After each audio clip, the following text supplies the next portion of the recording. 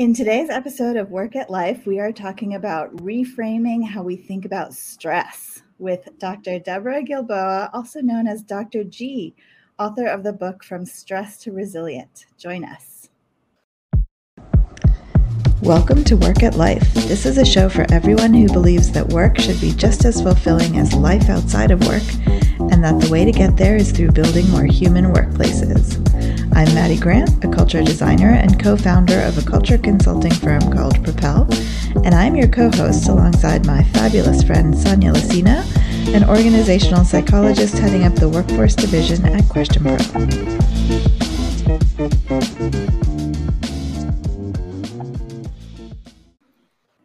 Hi, Dr. G. We are so excited to have you here. And stress is a topic we have not yet talked about on this show, unbelievably. So very exciting to dig into this. It's obviously a big one. But why don't you give us a little bit of your background, introduce yourself to our listeners first. Thank you, Maddie and Sonia. It's really nice to join you. And I'm going to challenge your premise, because if you've talked about change on your show, then you have talked about stress. Good point. Yeah. My name is Deborah Gilboa. I'm a family physician. I'm an MD, and I see patients at a federally qualified health center. And about, 5 years into practice, I started to notice that there was this gap between what I'd been trained to do, which was to help people recover or prevent illness or injury, and being well. And that gap between getting better and being well really concerned me, because I wasn't just interested in getting rid of someone's wrist pain. My job as their family doctor is, yes, to make sure there's nothing terrible going on, but also help them live the life they're aiming for. And when I looked at the medical literature, as I had been trained to do when I had a question, what I found is that we called that gap patient resilience, which sounded like a cop-out. And so I thought, okay, but wait, what if it's true? What is that? What is patient resilience? And the research that existed at the time, mostly in adults, spoke about resilience in the setting of post-traumatic stress disorder or severe mental illness, which is very interesting, but not completely applicable to most of my patients. So I decided it was time to do some research. And I still practice clinically, but I have spent a lot of the last 10 years really focused on resilience and what it is and how we build it, and how you build it in yourself and how you can build it in other people. And I've been lucky enough to do some research with the great folks at Tepper School of Business at Carnegie Mellon University, especially about resilience in the workplace for adult professionals. And so that brings me to you. Fabulous. Oh, God. So, yeah, Dr. G, you have no idea how many questions I have. So before we dig into the many questions that we have, Sonia, do you want to talk a little bit about our data point for today? Yes, absolutely. So one of the things that we do on our show is, as Maddie and I were getting excited to have this conversation, we know each one of us comes from a particular perspective, but we also like to bring the larger perspective of the workers around the United States. So through Question Pro polls, we run these questions and we ask 300 workers, in this case, how much does change in your workplace cause you stress? So what we found is 29% of people said, 0 to 24% of the time, or I almost never mind having things change at work. So about a third of people saying that. And then slightly more, 33% of people said 25% to 49% of the time. Less than half the time is a change at work is a stressor for me. Then we had 24% of people say, I would say maybe 50 to 70%, 74% of the time. Or in other words, often dealing with a change at work causes me stress. And then finally, 14% of people said that 75 to 100% of the time. So every time there is a change, I feel stressed. Dr. G, as an absolute expert in this area, what do you make of this data? Was it surprising to you as what you would expect? So what I noticed about this is that more than a third of people said more than half the time a change at work is stressful. Yeah. And I am going to blame a lot of the changes that we have dealt with globally in the last few years on that high number. In most settings, people feel like only changes that really threaten them, right?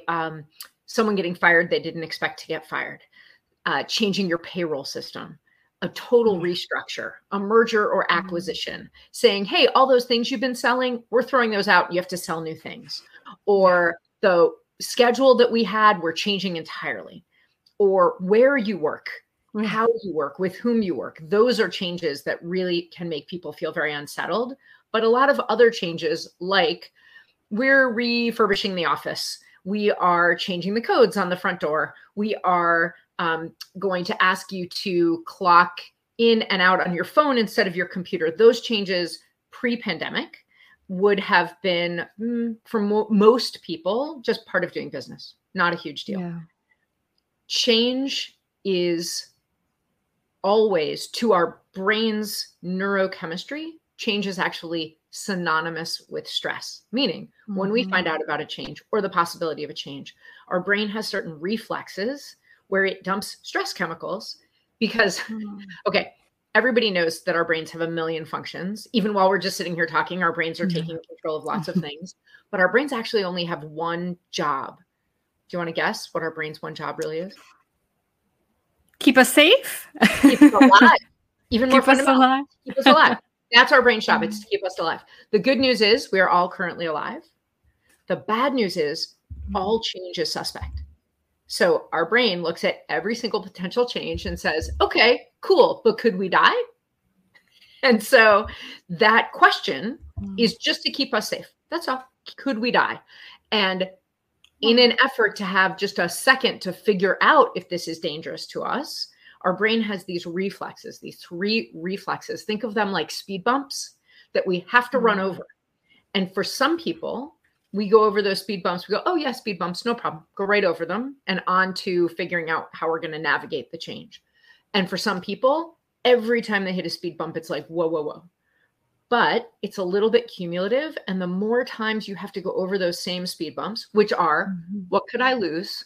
Can I trust this? And what will be uncomfortable? Those are the 3 speed bumps about every change, even the good stuff. Maddie, you won the lottery, right? Your brain goes, we won the lottery. Uh-oh, what could I lose? Right? Is this going to mess up something for me with taxes or my job or my family? Are people going to come out of the woodwork? Distrust. Yeah, but did I only win $2.25? Yeah. I mean, really, did I really win? And discomfort. Are people going to look at me differently? What is this going to mean in terms of how I normally go on vacation? So loss, distrust, and discomfort are just these 3 speed bumps. And they happen whether it's a new COVID variant or winning the lottery or your phone updating your operating system. Just something really simple, right? The vending machine changing brands. Your brain still goes, what could I lose? Do I trust this? And what's uncomfortable? Even while you might be feeling happy or excited or relieved or proud. So those 3 speed bumps can really wear on us if we have to go over them over and over and over and over again, especially if they're ones where navigating it isn't so simple, like a new COVID variant, like someone we love is sick, like our job is at risk. And so when people have that experience a lot, they get to a point where they just have change fatigue. And even something as simple as, hey, we've got a new cleaning crew. So you might notice that the garbage can is right outside the door to your office instead of it inside of it on Monday mornings. Don't worry about it. Just pull it inside. For some people, they're like, no, just no, a bridge too far. Cannot move. Nope. You can't move the wastebasket. And so that's why these numbers didn't surprise me. But I think they're really indicative that some people are on their last nerve. Well, so on the flip side of that, I feel like there's an optimistic view of some of this data as well, because the almost 30% or however much it was of people who are not stressed by change. Sonia, keep me honest on the number, but it was a decently large number, and it makes me think that we're also maybe sort of, generationally almost more used to change. So we've been talking about how the digital age as it is change that is accelerating, right? So with the internet in the early 2000s and everything since then, it's like change is faster and faster and faster, and change isn't new, but the rate has really picked up. The rate has really picked up, and then COVID is like a whole different ball game. So I definitely agree with you on the cumulative part and the change fatigue for sure. But I also think that for some people, we're more, resilient might be the word, but we're more sort of used to it, and we're more capable of kind of rolling with it. And we need to be, as a human species, right? To keep moving forward, because there's no sense of it slowing down in the future, right? Yeah. And there is an upside down U sort of curve for, not particularly at this moment in time, but in general, how humans adapt to change, where in our adulthood, before real physical struggles tend to set in age-wise, we're pretty good at it. We really are pretty good at navigating change. And, you've been in your career or your environment long enough to know what types of changes usually come, and to have some practice and have built what I call change competence. Doesn't mean you love it, but you're competent at it. It's like doing your taxes, right? The first few years that you're responsible for doing your own taxes, super stressful. And it's not that I think a ton of people who aren't in that business think, yay, taxes, but they do think, okay, I know how to do this. Yeah. And that competence makes a big difference. So I think that there's twofold, Maddie. I think you're right that people who grew up or started their career in the internet age have become early adopters. Like, early adopters means adopting something the day of, because a week later, most people are like, yeah, I'll try it. Yeah. And that's new in societally, that's new. And I do think that people are building that. And I think that there's research to back me up. I don't agree that just going through difficult things improves your ability at going through difficult things. We like to say what doesn't kill you makes you stronger. But in my professional and personal experience, what doesn't kill you makes you miserable. And without telling me who, let me ask you, do you each off the top of your head know someone who every obstacle they hit is a major obstacle? They're just, everything hard is really hard. Yes, I do know. Okay. So if it was true that going through hard things automatically made us stronger, none of us would know an adult like that. Yeah.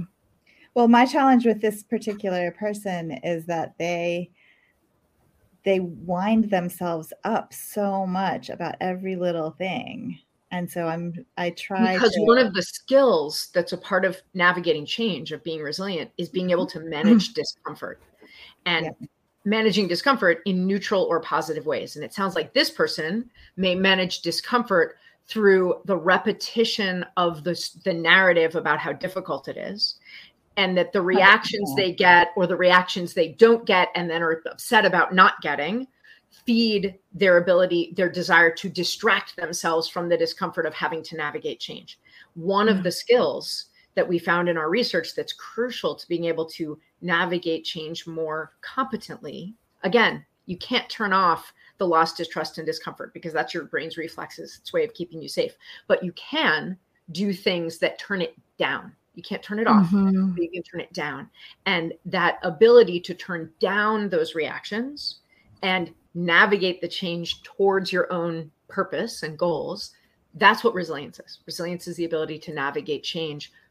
And I want to point out, there's an organizational definition that we have of resilience.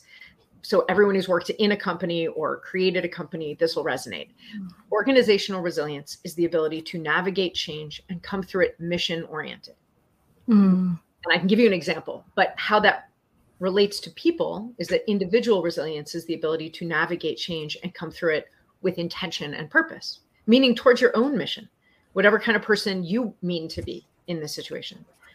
When companies reached out to me just at the beginning of the pandemic, clients reached out to me that I've worked with on navigating change, a bunch. I mean, really like a dozen different business leaders in different fields reached out to me and said, all right, Dr. G, do we close, stay open? Do we keep people in the office, go home? What do we do? And I think partially they reached out to me because I'm a medical doctor and I understood the infectious disease part, but more because this was a really big change to navigate. And my answer was actually the same to everyone, which is, I don't know, but your mission does. Whatever your mission is, answers your fundamental question.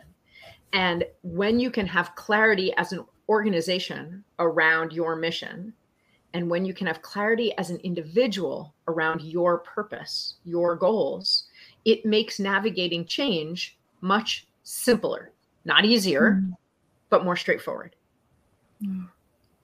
I'm almost, as you're talking through that, like I always reflect on my experiences. And for me, I'm oddly enough, I feel like it's a contradiction, but I'm a very optimistic person, but I feel like I stress a lot. Like the initial like reaction is like, is this going to be okay? And so it's weird. Like, how do these two coexist? But one thing that I've noticed about myself is that you were mentioning people's fears of losing jobs. And I remember when I first got out of grad school, and started working full time, it was right around 2008 and the recession in the United States. And so many people were losing jobs. And I thought, oh my goodness, I'm this relatively young PhD without a lot of experience. Like, I'm toast. Like, I'm not going to be employable. And that was okay. And my employer kept me on board. And I realized throughout the years that often something would happen and some change. I was like, that's it. I'm going to lose my job. And I remember actually having a conversation with my mom and her saying, but do you know how hard you work? Do you know how much value? Like, why do you panic so much? And I was like, goodness, I'm not really sure. And so I went through some years of that stress and leveling out.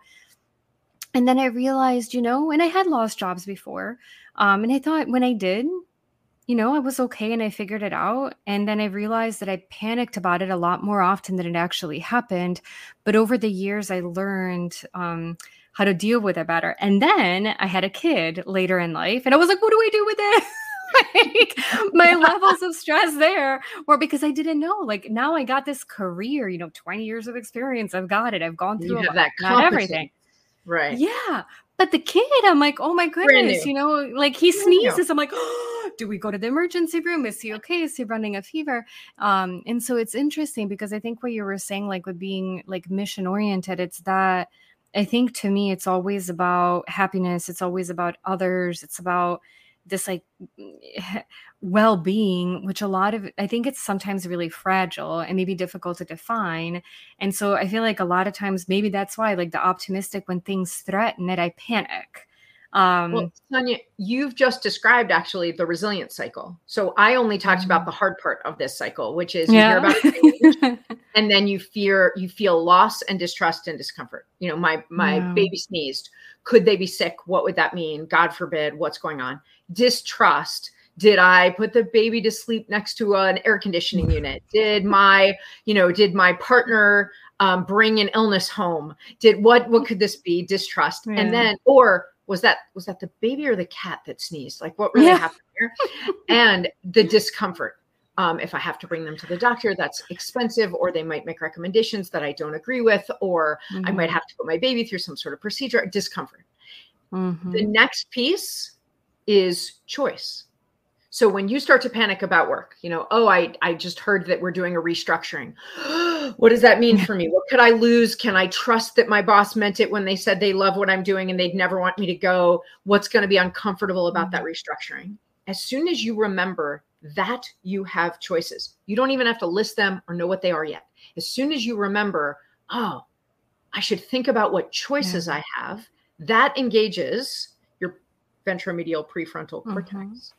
How's that for showing off my fancy medical words? And it turns down the amygdala in the center of your brain. That's the one that mediates all of that fear reaction, the loss, distrust. Lizard brain, right? Yeah. So when you turn that down by just asking, wait, why am I panicking? What choices do I have? What if I lost my job? What do I know about my job? What do I know about me? What do I know about my career and what I've done? Then you list your choices. Okay, I could wait and see what happens. I could reach out to my boss for a conversation. I could just, open up the computer and look and see what other jobs are available in my field, just so I know I have choices. Who is it I want to be in this moment? I want to be somebody who's really committed to our company and to our mission, or I want to be somebody who keeps their cool even when there's work struggles. And then you engage with certain choices that you've listed for yourself based on your goal, right? So now you're in the upswing of the cycle. The downswing is loss, distrust, and discomfort. At the bottom, you get to choice. And as soon as you start to choose, you're engaging, which leads you back to the top, which is reunification. It's not reunification with the restructure or reunification with the boss, it's reunification with your own intention, your own goals. So you did that, and you had practice. And what's more, you noticed that you had practice. And so you got more confident because you noted your own competence. Then along comes a new change, this small person who's moved into your house, right? Your, I like to call your new broke roommate, and for whom you are entirely responsible. And your brain says, loss, distrust, discomfort. And you still okay, my big goal here is to keep my baby safe. So I'm going to figure out what choices I have. But it was harder to turn the amygdala down because you didn't have the confidence and the competence to rely on. This is why when you call me a family doctor who has been taking care of kids for 25 years and also has raised 4 kids of my own, and I say, oh yeah, sneezing totally happens. Pretty much never means anything terrible. It's okay. You go, okay, all right, I can navigate this with more confidence, because building connections, that reaching out to get somebody else's opinion, that's another one of those 8 resilience skills. I mentioned managing discomfort. Building your connections is another one. And when your 14-year-old sneezes, you will yell, use a tissue. Cover your nose. Right. But you won't ever even think, do we have to go to the emergency room? But you need some time to build your competence, because that builds your confidence. So I have a question. This all makes a lot of sense. And I'm wondering if, from the perspective of, say, a manager who's observing their team person is the one. So it's not me, myself, and I, right? But it's somebody else on my team. And how can I support that person? Is it reminding them to take a breath and think about choices? What is not first? So I really want to answer your question, Maddie, but I want to really quickly point out the big mistake that we make about change in leadership. When our folks, our team, our employees, whoever we've hired, whoever we built this business with, when they struggle to navigate change, because it's usually the leader that announces a change, right? It's the manager who says, hey, we're restructuring, or hey, new schedule, or hey, wastebaskets outside your door, whatever. Yeah. When people struggle with the change, when they experience loss, distrust, or discomfort, we tend to think either that's a referendum on my leadership, they don't trust me, they don't understand how hard I've worked, or know that I only have their best interests in mind and I'm only doing what's best for our company. We think, don't they think I'm a good leader? Or, oh my gosh, I knew I wasn't such a good leader. Their struggle with change is not a referendum on your leadership. These are chemical reflexes in their brain. And their struggle with change is not a referendum on their character. Because the other thing managers tend to think is, oh, this person is lazy or obstinate, stubborn, not motivated, not mission-oriented. And that's not true either. It's chemical. So the first thing is to notice that this is natural. This is normal. This isn't you're a bad leader, and it isn't they're a bad person. This is normal. It's just their brain trying to keep them alive. Then there are actually, and this is a lot of what our research has been about, strategies that help other people navigate change, that get other people to primarily focus on choice and engagement. You cannot ask of anyone to stop feeling anything. We know that, right? You can't mandate feelings. So don't make it your goal that people will stop feeling loss or distrust or discomfort. You cannot control how hard their brain tries to protect them.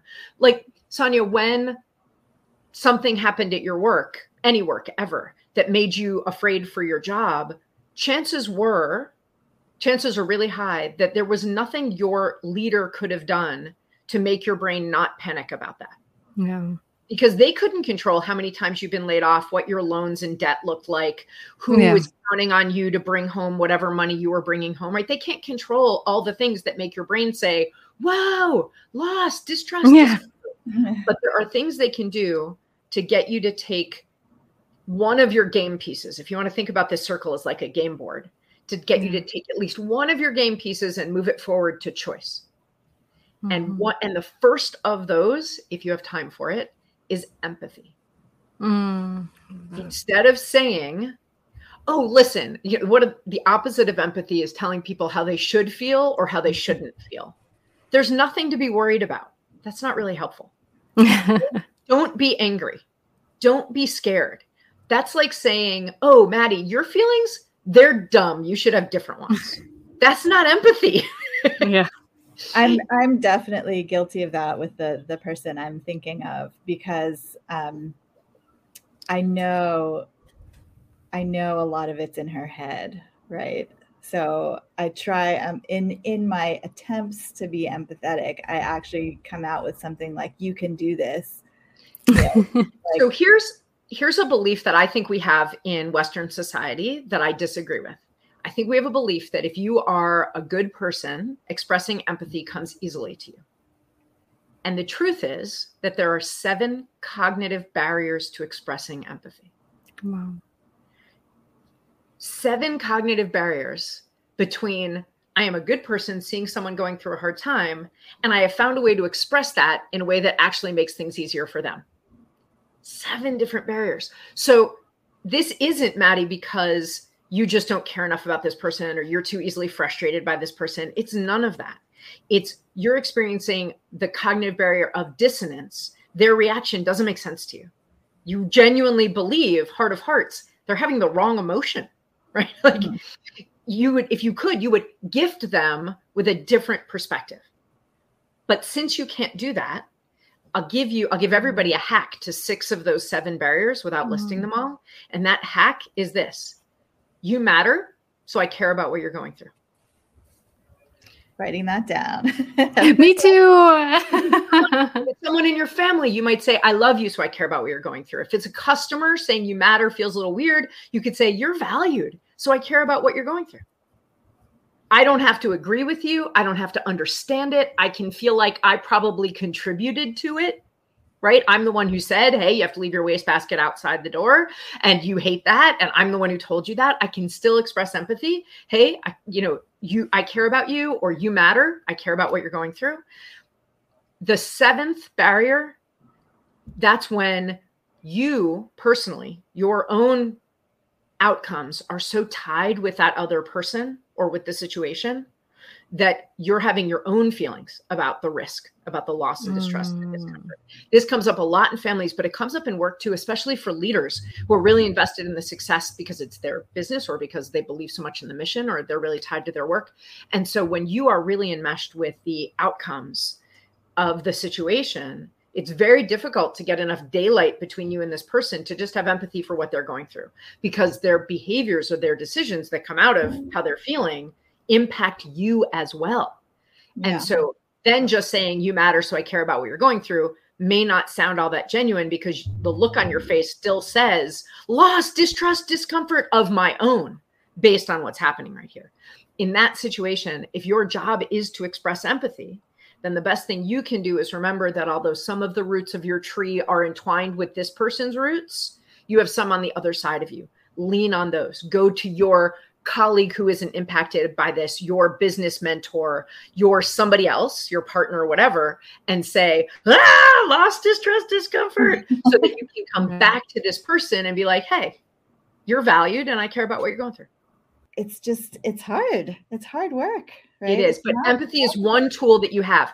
It may not be a tool that you have by the 78th time that you've heard the same problem from someone. So here's something else that you can do to really move people into choice. And I'm not going to take you through, this is work I do with companies that can take hours, but this one, I think you could also take away something really useful in just a minute. And that is, if you want to remind someone to turn on the thinking part of their brain and move into choice, rather than saying, well, you have choices, what are they?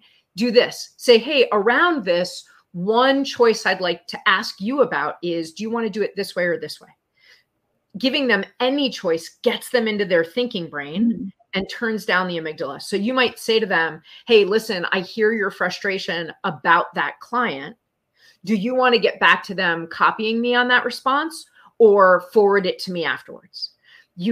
So very small choices. You might, it's not to say. I call that the toddler choice. That do you want yes. Do you want to wear the blue shirt or the red shirt? Not, do you want to get dressed? Because then you'll have a naked toddler. Yeah. So in that same way, but what you're doing there is what you want to do, because you can't put it on them to figure it out in that instant either, right? So you're really working with their neurochemistry when you give them that toddler choice. Maybe don't call it that to them because it probably sounds pretty patronizing, but in your own head, you're doing exactly the same thing that a parent is doing who needs a kid to stop having a meltdown and actually get dressed. They're like, oh, looks like you're having some really big feelings. I care about you. So I care about what you're going through. I know you're excited to get to the zoo. Would you like to wear the red shirt or the blue shirt? So what you're saying is, hey, I know, I care about what you're going through. Remind them of your shared goal. I know you want to have a great relationship with clients. I know that's important to you, or whatever the issue is. And then say, would you like to deal with this in an in-person meeting or on a phone call? Or do you want, my support in this way or in that way, and only offer things where you're totally fine with either option? And that will turn on the thinking part of their brain. It may not turn down the amygdala as much as you hope it would, but it will turn it down some. Well, it feels like it'll just deflect a little bit or refocus them a little bit away from panicking towards. Yeah, it absolutely turns on this part of the brain that mitigates that chemical reaction, that just calms it a little bit. And that will get you closer to your goal, which is for them to be a thinker and not just a reactor. Yeah. So I know we're close to time, of course, but I do have a question about this, because it sounds like, so when we use the word navigate change, in my mind, I'm thinking that means we're able to do it because we have a destination, right? We know the goal. And so we understand. So maybe in culture work, it's like, being really transparent about why the change is happening helps people to get on board with the change, for example. Do you see that in your work too? So it's like a kind of a further away goal as opposed to an in the moment choice of action. You really cannot be resilient without knowing where you want to end up at the end of it. Yeah. And so it's absolutely crucial. And it's something that is easier at the organizational level than it is for individuals, because individuals often have competing priorities. Mm-hmm. Sonia, you mentioned, I have happiness and thinking about others and well-being. And those are great priorities. You have to, in the moment of navigating a change or in the process of navigating a change, decide which one's really germane to this situation. Mm-hmm. And so once you know, you really can't navigate a change and end up where you want to be if you haven't given any thought to where you want to be. I don't mean where do you want to be in 5 years? When you walk up to your car and see that there's a parking ticket on the windshield, you hadn't thought before that moment, what's my goal if I get a parking ticket? Yeah. And it may be, I don't have this $75, so I'm going to have to fight the parking ticket, take as many pictures of where my car was so that I can go in and try and fight the parking ticket because I don't have the $75. Or it might be, I want that 4 hours of my life back. I'm just going to pay the $75 right now because I know if I wait 10 days, it's going to be $120. Yeah. So you often have to look at a situation that's like, this is a change I did not want to have to navigate. This is a stressor. What am I going to do with this? And then I really suggest that people take 3 steps. The first is recognize. And we've been talking about this a lot. Recognize that change is stressful. So don't beat yourself up about the panic feeling that you were describing, Sonia, or the frustration that you have. Because Maddie, when you think about that person who's in your head who struggles with change, you're navigating a change. When you get when you see a text from them or a Slack message, you're thinking, yes. So you have a change to navigate. So I would say, first, recognize, this is stressful. This is hard. It's supposed to be like, that's just how my brain is wired, but it is. And have empathy for yourself. Okay. The second thing is to assign this stress a label. And by that, I mean, decide, is this stress unavoidable?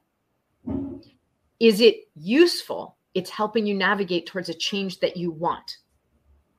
I want this promotion. I want this house I'm trying to buy. I want whatever it is, right? Mm-hmm. And things can be both unavoidable and useful, but is it unavoidable? Whether I want this change or not, I can't ignore the parking ticket. Is it useful? It's helping me get towards a change I want, even though it's stressful. Is it avoidable and useless? If it's avoidable and useless, walk away. Set a boundary and walk away. But now that you've figured out, you've assigned this is either unavoidable or useful or both, then figure out what's your goal and reverse engineer your behavior to get that goal. Well, that is awesome. And of course, we're out of time. That sounds like a perfect kind of closing, thought to wrap us up. But I do want to ask you if you have any other, if there's one thing you want our listeners to remember to take away from this conversation. And that was a good one. So, and there's just I would like to point out that when you notice that the people you're responsible for are struggling to navigate a change, remember that it is, before you just barge in with a solution, start with empathy and then use that. And this is work that I do with organizations a lot, to figure out what's the resistance and what fear is it coming from.